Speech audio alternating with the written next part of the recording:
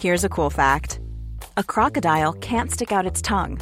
Another cool fact, you can get short-term health insurance for a month or just under a year in some states.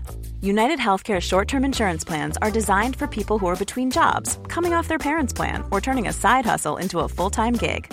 Underwritten by Golden Rule Insurance Company, they offer flexible, budget-friendly coverage with access to a nationwide network of doctors and hospitals. Get more cool facts about United Healthcare short-term plans at uh1.com.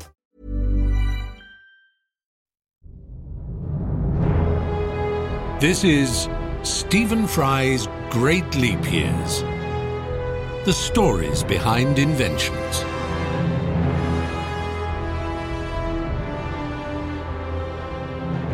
Episode 3. Bells, no bells, more bells, and prizes. Last time, I looked at the remarkable achievement of Johannes Gutenberg in developing movable type printing. We can't overestimate that technology's fundamental, seismic, existential effect on our world, but we will leave it there for the moment. For over 400 years, it will remain the unchallenged medium for the transmission, reception, and exchange of information. Information stored in the form of writing and graphic illustration. This podcast today is going to whiz back and forth across the world and the continental United States and try to establish the terms by which Gutenberg's mechanical means of communication were complemented and enhanced by electrical means of information transmission.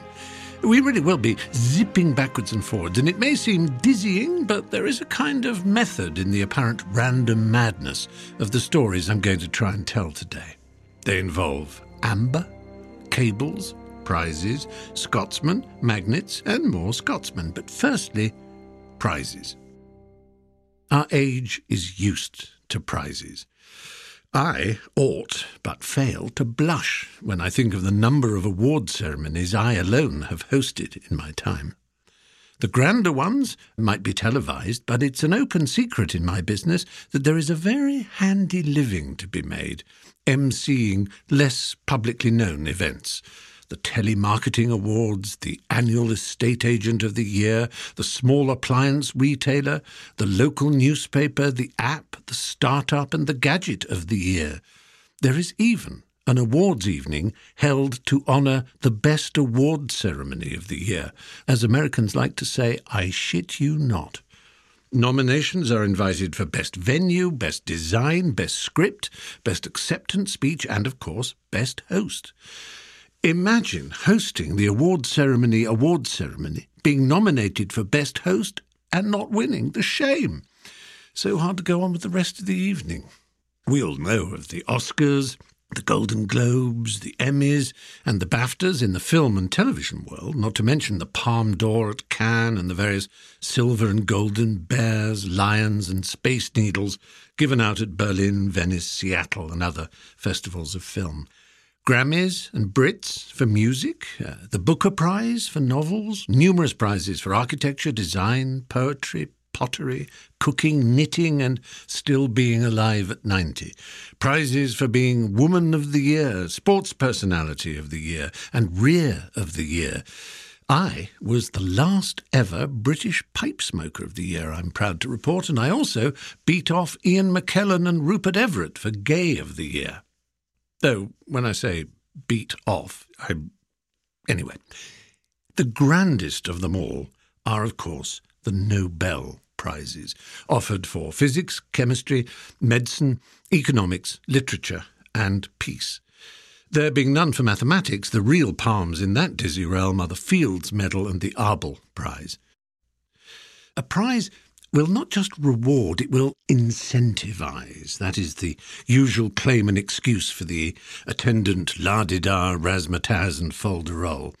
The Nobel Prizes are perhaps unique in being originally instituted in order to apologize and make amends. Alfred Nobel, as is well known, made a great deal of money from his industrial holdings, most notable of which was the Bofors Iron and Armaments Company, which produced cannon and general artillery, and for his 355 patents, the best known of which was for the invention of dynamite, the explosive that empowered the mineral excavation and quarrying industry, not to mention the train robbing and safe-cracking industries too.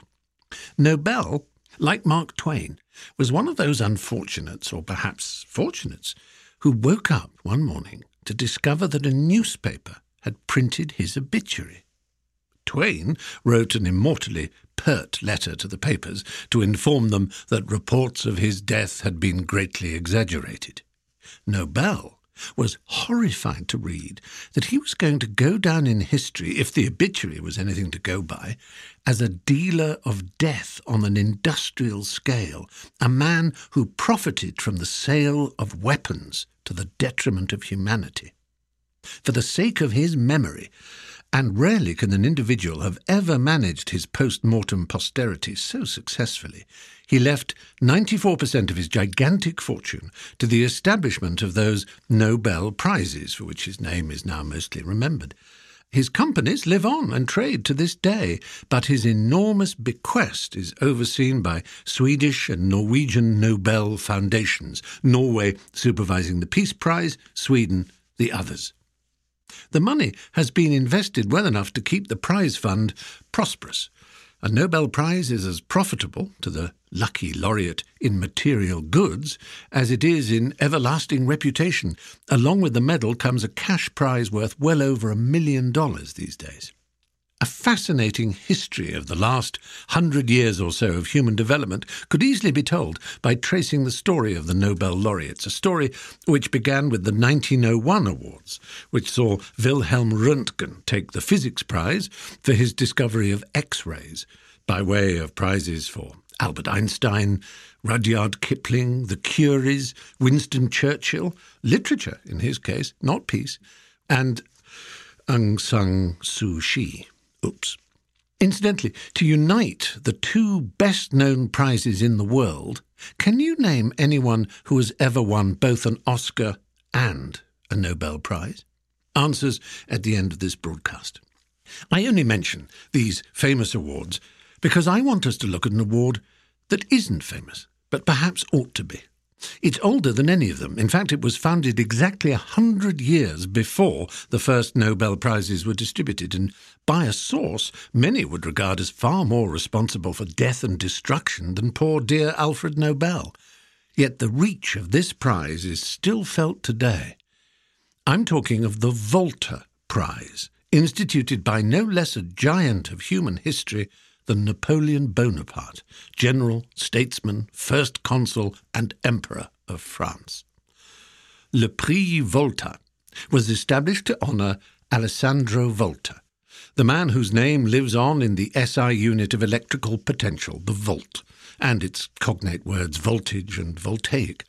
Say what you like about the emperor, nasty temper, underestimation of Russians and of the Duke of Wellington, shortness of stature issues, chronic constipation, and a classic Napoleon complex, but Boney was certainly a true child of the Enlightenment. He kick-started the serious study of Egyptology. He systematized scientific measurement with metrification and other rationalizations, and for much of Europe he organized jurisdictions of property, marriage, business, and the criminal law into a code which is still in use today. As early as 1795, when still a young man working for the Revolutionary Bureau of Topography on behalf of the Committee of Public Safety, he helped divide Paris into arrondissements and Greater France into the regions, mayoralties, prefectures and provinces by which it is still governed to this day. There was much more to him, obviously, than his whiff of grapeshot, ma chère Joséphine, soldiers marching on their stomachs, brandy, gold coins, and the Grande Armée. Like many keen and inquiring minds of his time, he had been astonished, bemused, and intrigued by a newly harnessed force that was being experimented on all over Europe. What was this force? Well, without it, you wouldn't be able to hear my words, read them, record them, or share them precisely. It is everywhere, all around us. It binds us, Luke. To find out more, let's go from green to amber. You probably remember that Michael Crichton, in his novel and subsequent film Jurassic Park, had the wonderful idea that perhaps one day DNA trapped in amber could be used to help repopulate the world with dinosaurs. He reasoned thus: the sticky gunk, the resin that weeps from many species of tree, often traps flies and other insects as it trickles down the bark.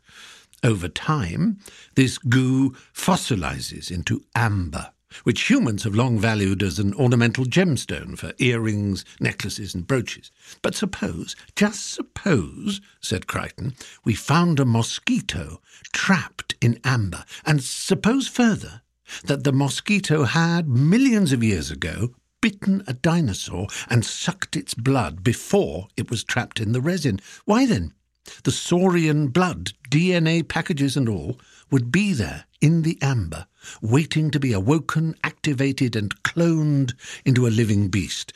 And so a movie franchise was born. Well, the ancient Greeks valued amber too. They had a story about how it came about. Phaeton, the son of the Greek god of the sun, Helios, asked his father if he could ride the sun chariot across the sky. He mismanaged it terribly, burning the earth by driving too near and creating deserts, swooping too high and freezing the poles. In the end, Zeus had to down him with a thunderbolt. His sisters mourned him so deeply they were turned into poplar trees, and the tears they wept were called amber by the Greeks. And they noticed that this resin had an interesting property. An amber bead, polished up to gemstone quality, when rubbed, would attract particles of dust, down, pollen, hair, feathers and threads. It was similar to the attraction they had noticed in the stones from the Greek region of Magnesia, which they called magnetite. The magnetic rocks, or lodestones, attracted iron, but the rubbed amber beads attracted any kind of particle light enough. It was a less strong pull than that of the magnetite, but it was more general, and it was very peculiar. Now, the Greek word for amber happens to be electron, so they called this strange property of attraction amberism, or elektrismos. The name stuck, and across Europe over the centuries, the properties of this mysterious force, whether involving amber or not, were referred to as amberish, or electric, and the force itself amberiness or electricity. We'll meet amber again when we consider sperm and the technological leap that saved a certain species of whale from being hunted to extinction. But for now, let's look at that ambery force and its peculiar properties. Thales of Miletus, a pre-Socratic philosopher and inquirer into all sorts of curious natural phenomena, one of the 6th century 7 sages of Greece, as they were called, posited that perhaps rubbing amber made it magnetic, in just the same way that a lodestone or piece of magnetite was magnetic. But he seemed to have been aware that this theory couldn't be quite right, since the materials attracted were so different. For a couple of thousand years, it was assumed by all thinkers and observers, therefore, that the attractions achieved by magnetism on the one hand and amberiness or electricity on the other must be of a different order, which seems reasonable.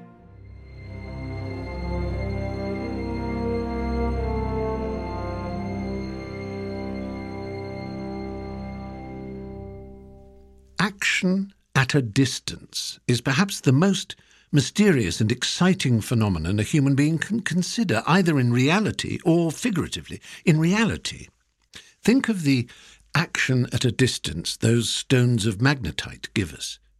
In fact, the region of Greece where they were first described being called Magnesia gave us, aside from the words magnet, magnetite and magnetic, the element magnesium, and through a spelling mistake, the element manganese too, as it happens. And when I say action at a distance, in reality, I mean that, as we all know, a piece of metal or a pile of iron filings can be moved by a magnet without the magnet touching it. It can be at a distance from the thing it is moving. In the case of the magnetic North Pole moving a compass needle, that distance can be really quite considerable, thousands of miles. In our normal human world, we can look at a messy bedroom as long as we like, or a coin that's rolled under the sofa. Nothing we can do with our minds will allow it to move, unless we are in contact, touching, not at a distance at all. It's a damnable nuisance to be so dependent on these calories for physical hefting.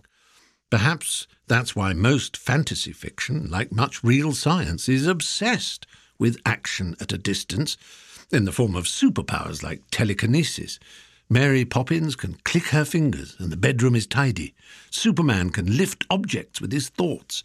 Hermione Granger, Gandalf, Merlin, Carrie, Wonder Woman, and in subtler ways, mesmerists, thought controllers and hypnotists are all masters of action at a distance. But you and I are not. Unless we include information and its communication, of course, with words and language now widely reproducible and disseminable. Is that even a word? Well, it is now. Thanks to Gutenberg and his press, action at distance in terms of persuasion, information, disinformation, propaganda, rhetoric and psychological coercion have been made possible in extraordinary ways. Acting on a truth or a lie told remotely at a distance by a page of text or a tweet can save a life or cause a death, or thousands of lives and millions of deaths. In many ways, the story of mankind's harnessing of calorific power from outside their own chain of food ingestion and metabolic burning is a twin-track rise. We utilised forces like the magnet and amberiness in the physical world, but they gave us the power to enable action at a distance with the transmission of ideas and information. Newton saw the action at a distance exerted by the force of gravity, of course. Electricity, magnetism, gravity, and the force that binds non-touching subatomic particles, the nuclear force. These forces of action at a distance are the primary colours of physics. But I'm getting ahead of myself, and really must stick to the proper order of things, or we'll get bogged down. Where are we? Napoleon instituting the Volta Prize. So who was Alessandro Volta? Well, he was born of a grand family in Como, Italy, where in his 20s he was appointed professor of physics at the Royal School. At the age of 30, he improved on an intriguing device which he called the electrophorus. This was essentially a contraption to generate and hold an electrostatic charge, exactly the kind of charge that the Greeks had produced by rubbing amber against kittens or cloths. The electrophorus used the same principle, which goes under the technical name the triboelectric effect, or what we would call the rubbing or friction that creates static electricity. You pull a sweater over your hair and it sparks, visibly in the dark. Your cat's fur crackles when you stroke it. A balloon rubbed on the wool of your pullover sticks to the wall. That's the triboelectric effect.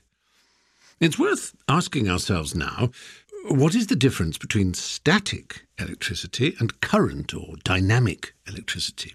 Now, do be patient if this is obvious to you or you've known it since you were at school. Somehow I never got the hang of electricity, despite of, or perhaps because of, the fact that my father was a physicist who specialised in electronics. So I'm going to try to tell you how I understand it. Bear in mind that there's electricity as Volta and his contemporaries and immediate successors understood it, and there's electricity as modern particle and quantum physics understands it. There are different ways of explaining a phenomenon we know when we see its effect. Certainly we can feel it, as anyone who's tongued a battery or been kicked by an electric fence or frayed cable can testify. But we know it too when a light goes on, a phone charges, a tumble dryer revolves, or music plays. For most of us, the acquaintanceship stops there, and we're content to read electricity as a mystery, more or less akin to magic.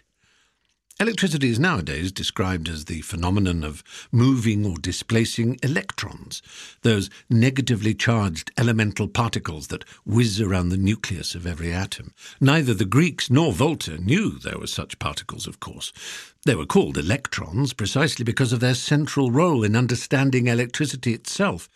Whether George Stoney, the Irish physicist who gave the particle that name as the fundamental unit quantity of electricity, was thinking of the Greeks and amber, or just back-forming the word without being aware of amber's role, is not really important. Now, static electricity describes the charges that build up or accumulate on the surfaces of materials, when electricity is, as it were, at rest or static. While they're held there, they're said to be insulated in the material. The atoms of some substances easily lose electrons, while some more easily gain them. When a material loses electrons, it acquires a positive charge. When it attracts surplus electrons, it acquires a negative charge. Rub two such different types of material together, and the resultant separation of negative and positive creates the potential for static electricity. Another way of putting it is to say that the movement of negative charges from one material to another induces static electricity. The potential, or voltage, can be enormous, thousands or indeed millions of volts. Aside from the harmless balloons and crackling kitten fur we've mentioned, the most obvious and literally striking example of this kind of electricity is lightning. Current, or dynamic electricity, occurs when electrons are drawn along in a stream through a material. The Latin for drawn along is conducted, so the material is said to conduct electricity. Static electricity is accumulated in the material that insulates it. Current electricity is conducted through it in what is often called a flow. The metaphor of flow and current, taken from our older understanding of watercourses, may not describe the ultimate truth of what is happening at a subatomic or quantum level when you turn on a light switch, but it works well enough as a model. At least, that's my understanding of it. The difference between the two expressions of electricity that most interest us is that the static form cannot be directed to travel in a useful way to harness any work that it can do in hauling electrons about, and it's also hard, if not impossible, to store. Even in Volta's electrophorus, the charge soon decayed, the electrons quickly found their natural ways home, and the difference, and therefore potential, faded. With current electricity, however, directing its travel through conductors is simple, since travelling through conductors is precisely what it does, and storage, known as capacitance, also turns out to be a soluble problem. If one material conducts better than another, it means the flow of a current can be modified by the imposition of insulating or resisting objects along its predetermined fixed course, which is usually referred to as a circuit. Circuits can treat the electrons like marbles on a ramp, directing them, slowing them, boosting them, or like water in a watercourse, damming and sluicing, depending on how you like to picture it. Well, you probably knew all that, and I sort of vaguely did but didn't myself, but it's worth looking at because electricity powers our world, and the shock of its taming by Volta and his successors caused the leaps that form the basis of these podcasts. Even technologies that seem not to be electrical depend on it. The internal combustion engine on which motorcars have depended until recently would be all but useless without electricity. An engine is started and maintained in its course by electrical sparks. Its dynamos generate electricity as it burns fuel, and that electricity powers the lights, transmission, engine governance, braking and instrumentation, without which a motorcar could barely function. How would skyscrapers work without electric elevators? How could air travel be a reality without electrically powered radio signals for communication and navigation? A truly unplugged world is hard to imagine. It's one thing to go off Facebook and Twitter for a week, but to go on a 0-volt diet, truly off the grid? Nicht unmöglich, aber etwas unwahrscheinlich, as they say in Germany. Not impossible, but a tad unlikely. If the Greeks and other Mediterranean cultures first rubbed the lamp, it was Alessandro Volta who released the genie. Not content with the short storage of charge in the insulating plates of his electrophorus, he also wanted to settle an argument with his older friend, rival and fellow Italian, Luigi Galvani. Galvani had literally conducted as it turned out, a famous experiment in which he made the legs of a dead frog twitch. It was said that he was slowly skinning a frog at a table where he had just been conducting experiments with static electricity by rubbing the frog's skin, whatever turns you on. His assistant touched an exposed nerve on the frog with a metal scalpel that had picked up a charge. At that moment, they saw sparks, and the dead frog's leg kicked as if alive. This created a great stir, and many, Galvani included, rushed into a theory called animal electricity, a belief that living creatures have an animating electrical fluid of some kind in them. It was Volta, an early subscriber to the theory, who named it after Galvani galvanism. Galvanic and galvanizing became popular words to describe almost anything electrical, from being galvanized with shock to galvanized steel, which has been dipped in zinc. Volta observed that the zinc and iron have an electrical potential difference between them, creating what is known as a corrosion cell. It was the animal electricity theory that gave Victor Frankenstein the technique for galvanizing his monster into twitching life in Mary Shelley's novel. But Volta began to doubt Galvani's idea that animals' muscles generated electricity. He was fascinated, however, by his own observation that the best way to make a dead frog's leg twitch was to use two metals with the frog's leg in between. In 1794, he showed that when two metals and brine-soaked cloth or cardboard instead of a frog's leg are arranged in a circuit, they produce an electric current. 6 years later, in 1800, he heaped up in a vertical pile several pairs of alternating copper and zinc discs separated by cloth or cardboard soaked in brine to increase the conductivity. When the top and bottom contacts were connected by a wire, an electric current flowed through the pile and the connecting wire. We would call the metal discs today electrodes, from the Greek odos, meaning a path or way, a medium for the electricity to travel in, as in exodus for way out. The positively charged electrode leaving no way out is an anode, and the negatively charged one offering the way down through the circuit is a cathode. And the brine, an electrolyte, the electricity loosened or freed in the liquid. And the wonderful thing about Volta's pile is that the electricity stayed there. Pile, or pile, as they pronounce it in France, is the French for battery to this day. For Volta's pile was just that, a battery. Volta soon discovered that sulfuric acid made an even better electrolyte than brine, although it was naturally trickier to handle. It was only a decade or so before the first dry piles were developed. One was built in Oxford in 1825, the famous Clarendon dry pile, or Oxford electric bell. A bell is powered by a dry pile which has run, and the bell has rung continuously since 1840 to today. You're listening to Stephen Fry's Great Leap Years. I'll be back after a short interval.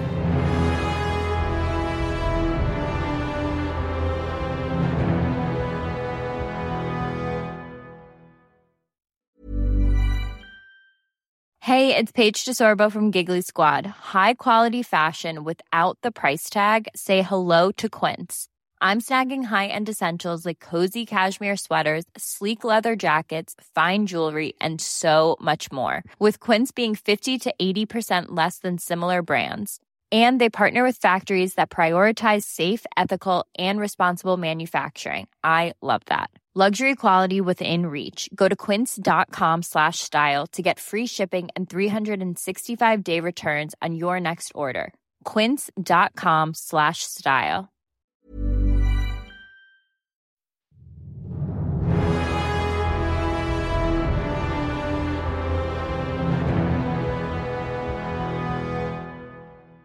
Immediately after his first wet pile demonstration in 1800, Volta went to London to demonstrate it to the Royal Society, and then to Paris to show it off to Napoleon, who gave him a gold medal and instituted the Volta Prize. But the emperor didn't stop there. Volta had done the very thing that had been regarded by many modern Enlightenment thinkers as being a superstitious kind of impossibility, like the philosopher's stones and elixirs of youth promised by now debunked and discredited medieval alchemists. Volta had captured lightning in a bottle. And so intrigued and beguiled was the emperor by this achievement that a few years later he created Volta a Count of the French Empire. Yes, he had caught lightning in a bottle. For the first time, not by rubbing, but by chemical reaction, he'd found a way to generate and store electricity. Well, bully for him, you might think. It's a long way from there to the light bulb and washing machine. Certainly it is. But the first use of electricity was as a tool for revealing new elemental features of matter. The charges produced by ever bigger and more efficient batteries allowed scientists to demonstrate electrolysis, to isolate new elements. Monsieur le Comte Volta himself discovered methane, inspired by reading Benjamin Franklin's observations on a flammable gas, while Volta's enthusiastic British admirer Humphrey Davy used a gigantic voltaic pile of 2,000 pairs of metal discs to demonstrate carbon arc discharges to the Royal Institution, as well as using electrolysis to split compounds, identifying, naming and discovering sodium and potassium along the way, and then using a mercury cathode he isolated barium, boron, strontium, calcium and magnesium, and later he correctly identified chlorine as an element too. So electricity was as much used as a research tool as a phenomenon to be researched for its own sake. It was opening up the world of matter like nothing else before it. And who was the early winner of the Volta Prize but Humphrey Davy himself? That's rather astonishing. At the height of the war between the French and the British, when Nelson harried his ships and Wellington chased his marshals out of Spain and Portugal, Napoleon and his prize committee were open enough to the international virtues and verities of science to allow his award to go to an Englishman.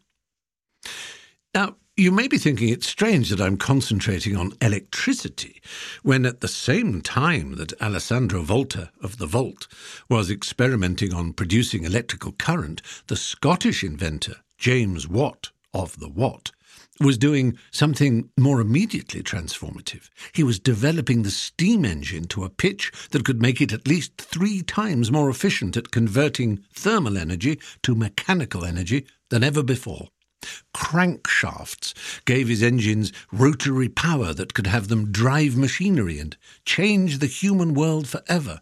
Work for manufacture, cleaning, milling, pressing and pumping in the past had been powered by human muscle, animal muscle, water or wind. By burning the calories in coal, carbonized plant matter, to boil water and generate steam, our species could radically and permanently alter the way we lived our lives. If you picture a straight line going left to right and suddenly shooting straight upwards like a rocket or a cliff wall, that's human history. We muddle along without systemic change in a straight line for thousands of years, and then, at the turn of the 18th century, bang, everything altered. And it was the Industrial Revolution and steam power we have to thank, of course. All that is true, and I wouldn't want for a second to underplay it. Only these podcasts are more about leaps in communication and information technology than manufacturing processes and industry.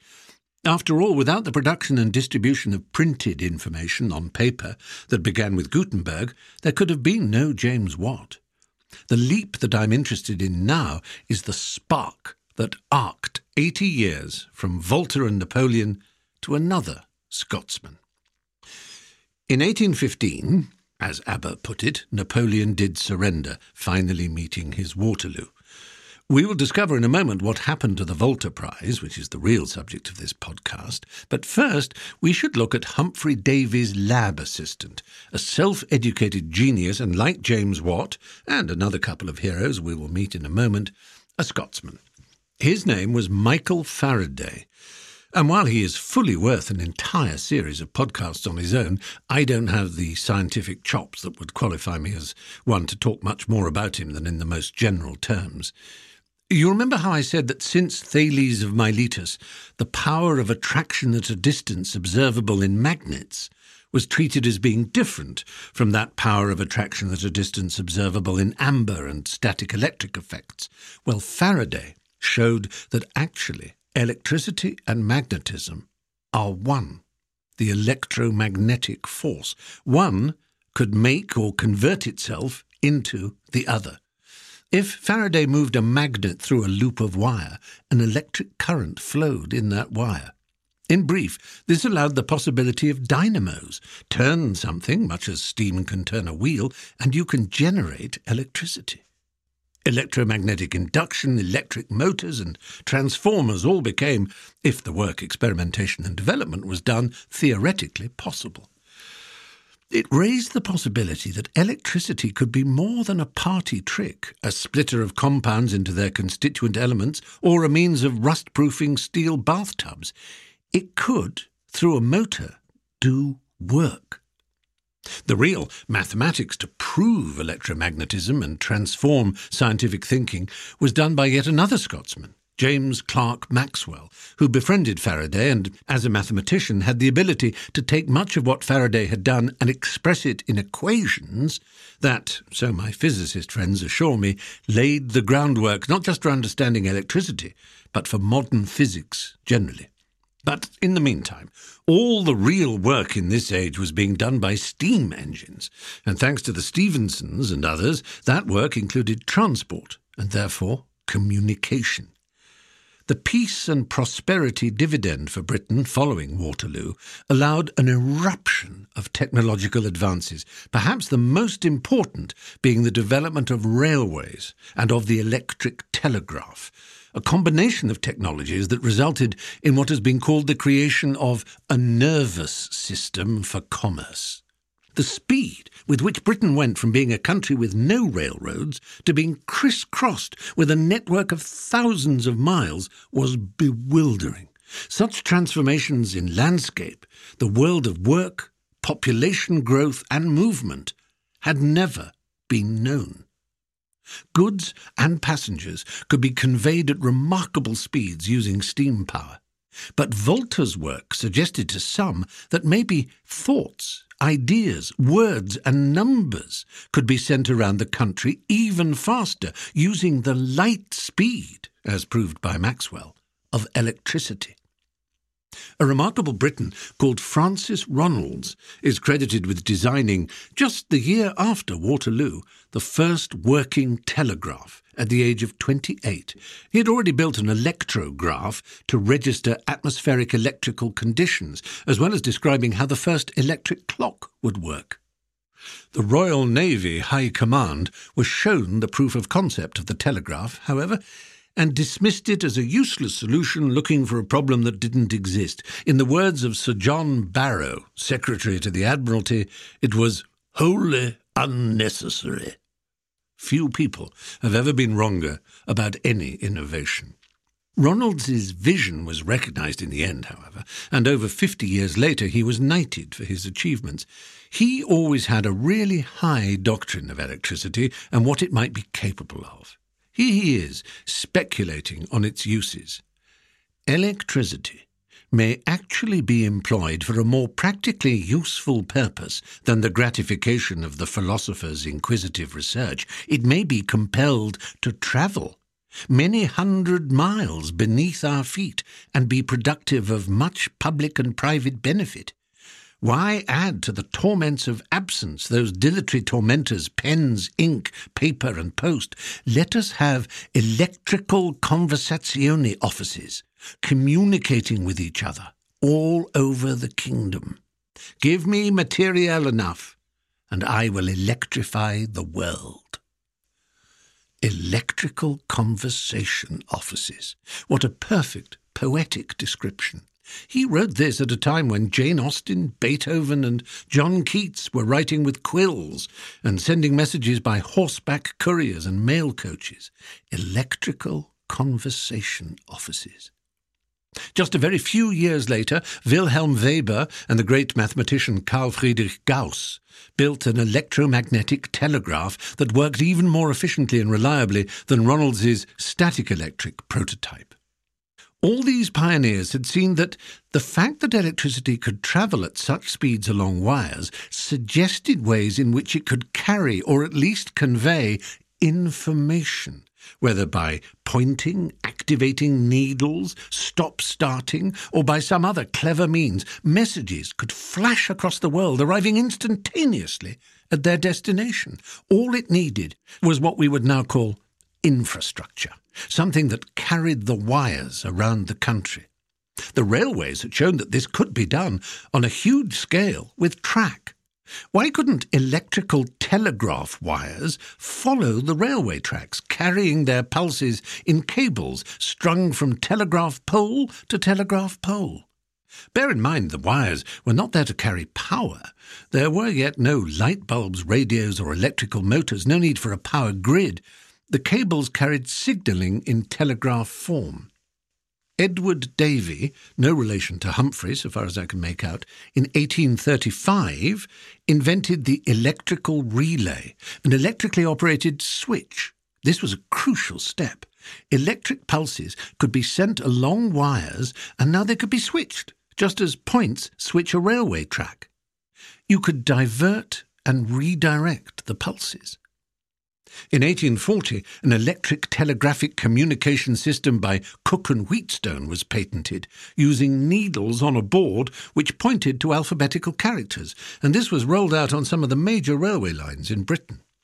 But in Morristown, New Jersey, a Calvinist painter and dabbler in mechanics called Samuel Morse improved on the Europeans and came up with a vastly more useful system of electrical telegraphy using relays and a binary alphabetical code of his own invention. Critically, the user of the Morse system could record the signals that arrived at their end. The electrical pulses were embossed onto a moving paper tape, a technology developed by Morse's assistant, Alfred Vail. Vail, remember the name. The dots and dashes systematized into the famous Morse code. So at one end, you sent the signals by pressing a key that sent short or long pulses down the line, and the other end, those pulses were pressed into the paper tape, which one versed in the code could read. A fine technology, but useless in a landmass of America's size without a vast investment in infrastructure. Businessmen in the US had seen how the rail network had spread in Britain, with telegraph wires now being strung alongside, and they were bold and ambitious enough to think that they could do the same, establish a rail and telegraph network from coast to coast, from sea, as they like to put it, to shining sea.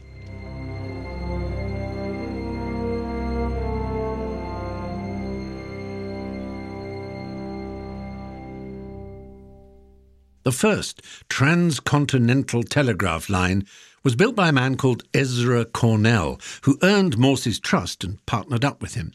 Cornell funded his company, which he called Western Union, with private and public money. It's indicative of the way the world was moving that he should have first started work as a constructor of mill races.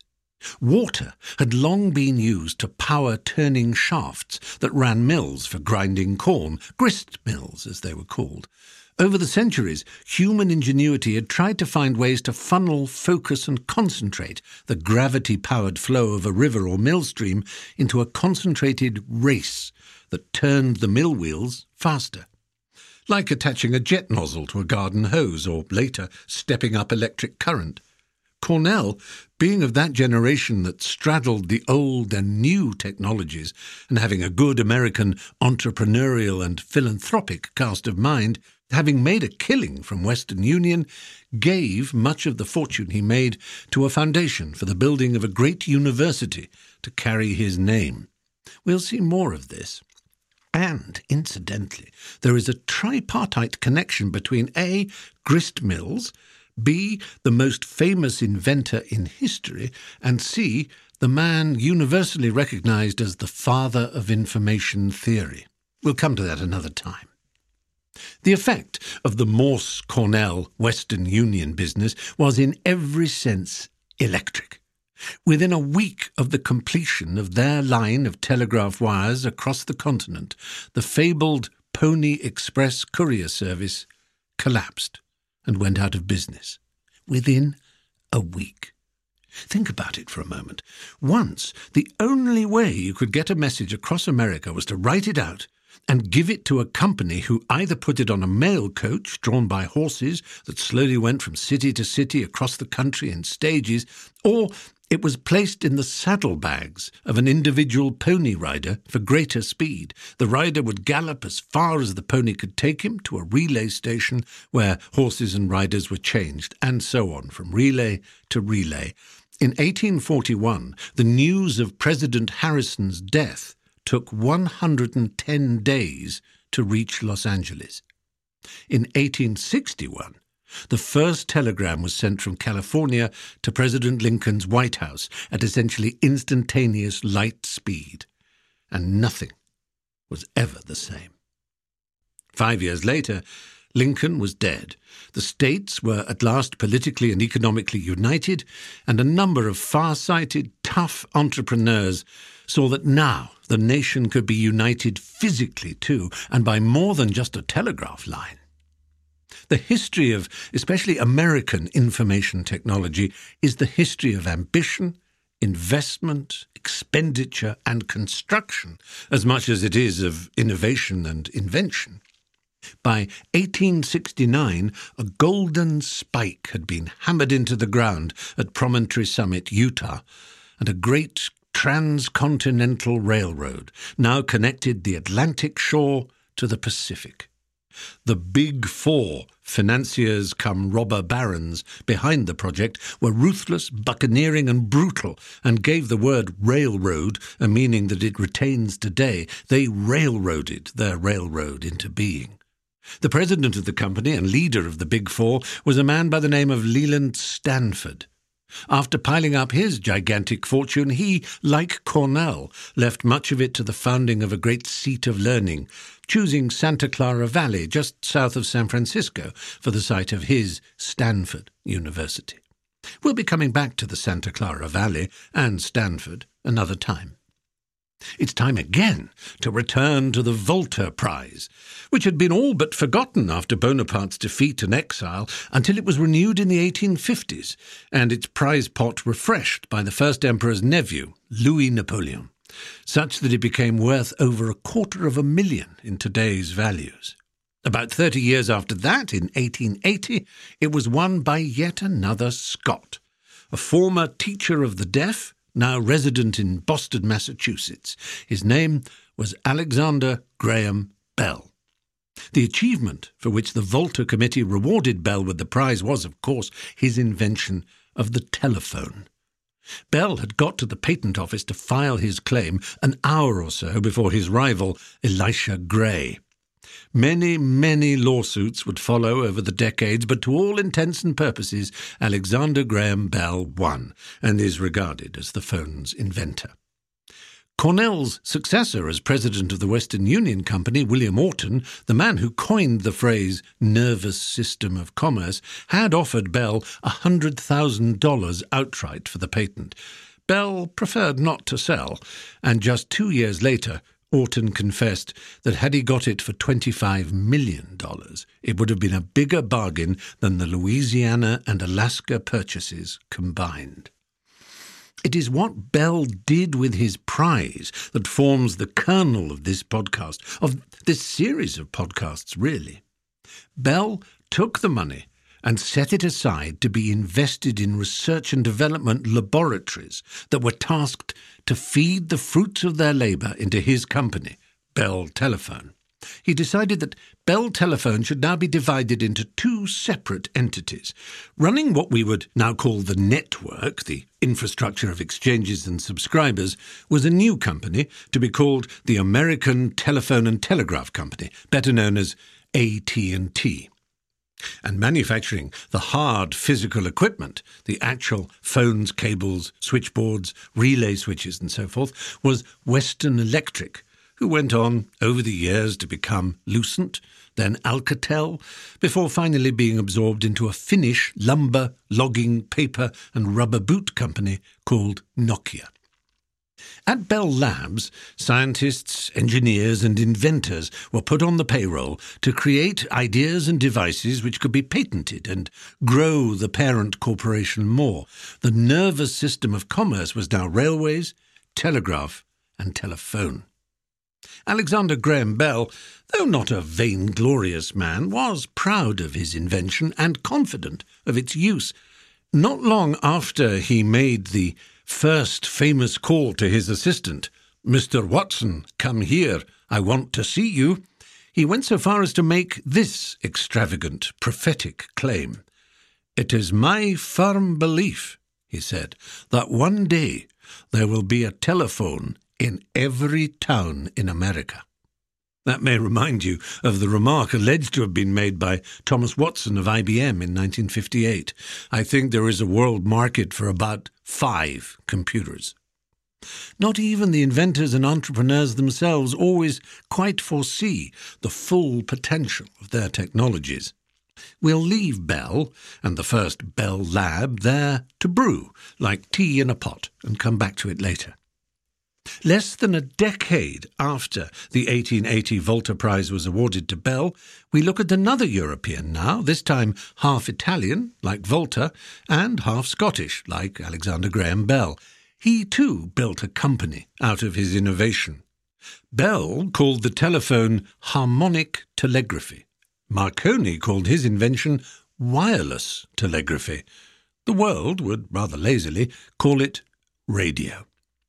By 1901, he too would be trying his device out as an instrument of transcontinental communication, personally initiating a call from Ireland to Newfoundland.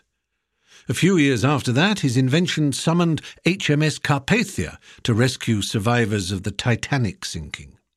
Dr. Crippen, who had murdered his wife, escaped capture in London, and after boarding a transatlantic liner and thinking himself blissfully free, was overtaken by a telegraph message and arrested on arrival in Canada.